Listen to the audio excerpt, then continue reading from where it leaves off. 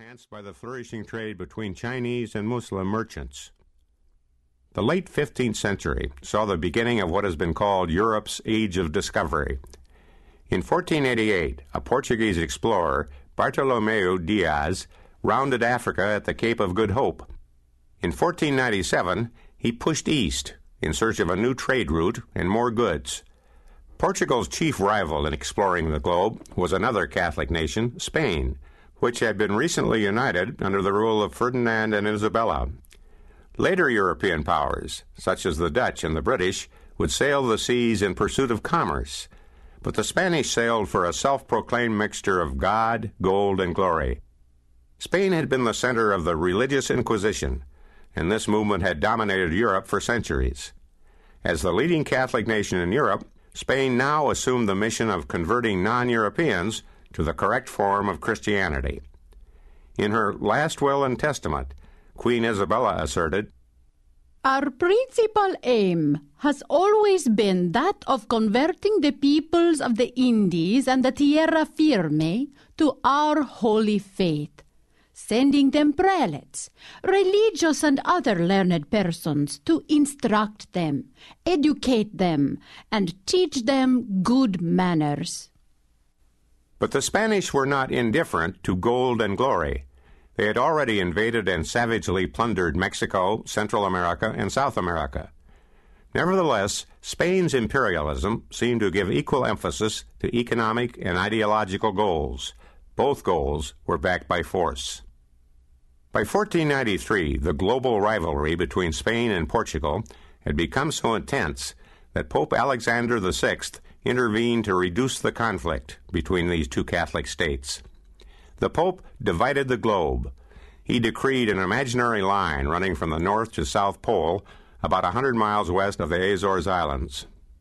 East of the line, Portugal was free to claim all undiscovered land and to Christianize the heathen. West of the line, Spain dominated.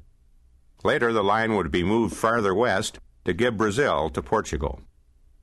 The Spanish were determined to break Portugal's lucrative monopoly on the Far East spice trade. They reasoned that they could go west to compete with the eastbound Portuguese.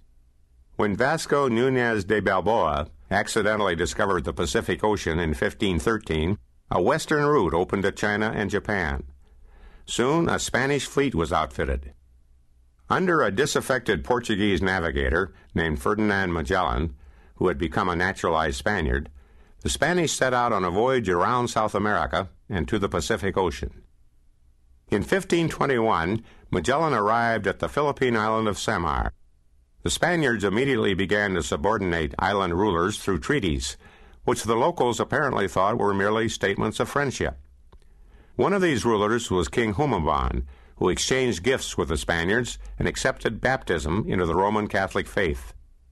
To impress the newfound ally, the Spaniards resolved to punish another island chief who refused to pay tribute to King Humabon. The Spanish splashed ashore to teach the erring chieftain a lesson. Antonio Pigafetta, a close friend of Magellan, described the outcome. 40 of the heavily armed men jumped into the water, taking no trouble to cover their rear. Girdle deep, they waded a considerable distance ashore. Being a good shepherd, Magellan would not desert his flock. But the natives, recognizing the captain, aimed chiefly at him. Twice Magellan's helmet was struck from his head. One of them wounded him on the left leg with a large cutlass.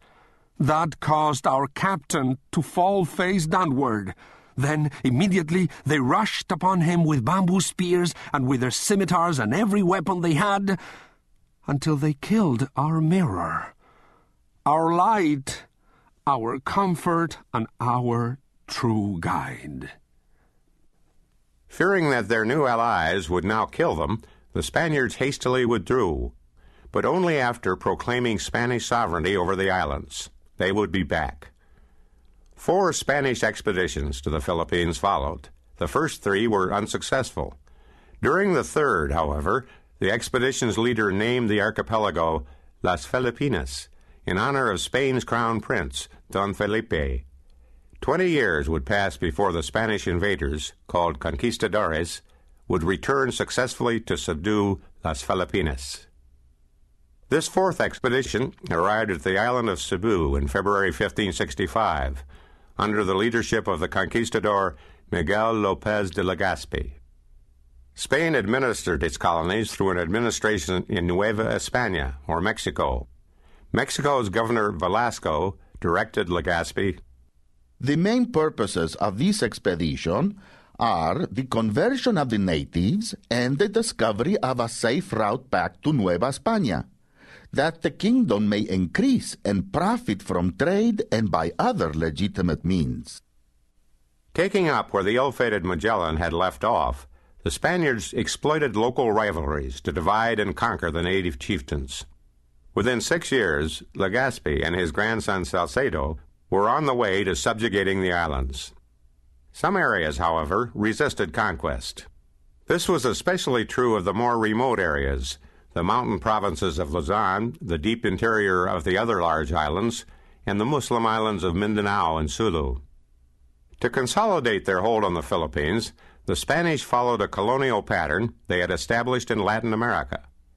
Friars, Roman Catholic clergy from various religious orders, formed a bureaucracy, and this functioned as an arm of the colonial government. The encomienda, or large landed estates, were established along semi-feudal lines. That is, the encomendero, or Spanish overlord of the estate, could exploit the resources in his area, including the labor of as many as 6,000 families. In return, he paid a stipulated fee to the Spanish royal treasury. The encomendero also could force his peasants to sell goods to him at fixed prices. The more tractable datus, or local headmen, were kept on as administrators. The Spaniards quickly displaced the Muslim traders, who carried goods between the islands and coastal China. Soon, silver from the Spanish New World, especially Mexico, was paying for Chinese silks, porcelain, and other luxury goods. Indeed, so lively was this trade that the Mexican silver dollar remained the unit of account in coastal China until the Second World War. A 19th century American historian, Hubert Howe Bancroft, described the Spanish colonial system. The jealous and exclusive system adopted by Spain has no parallel in the history of mankind.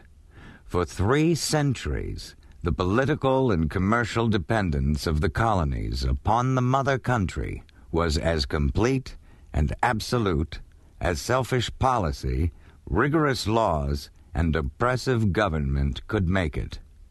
To drain the Indies of their wealth and draw it to Spain was the sole aim which influenced the Spanish monarchs in legislating for their colonial possessions, and the prohibitive system of commerce pursued by them makes glaringly conspicuous their indifference to the welfare of their settlements.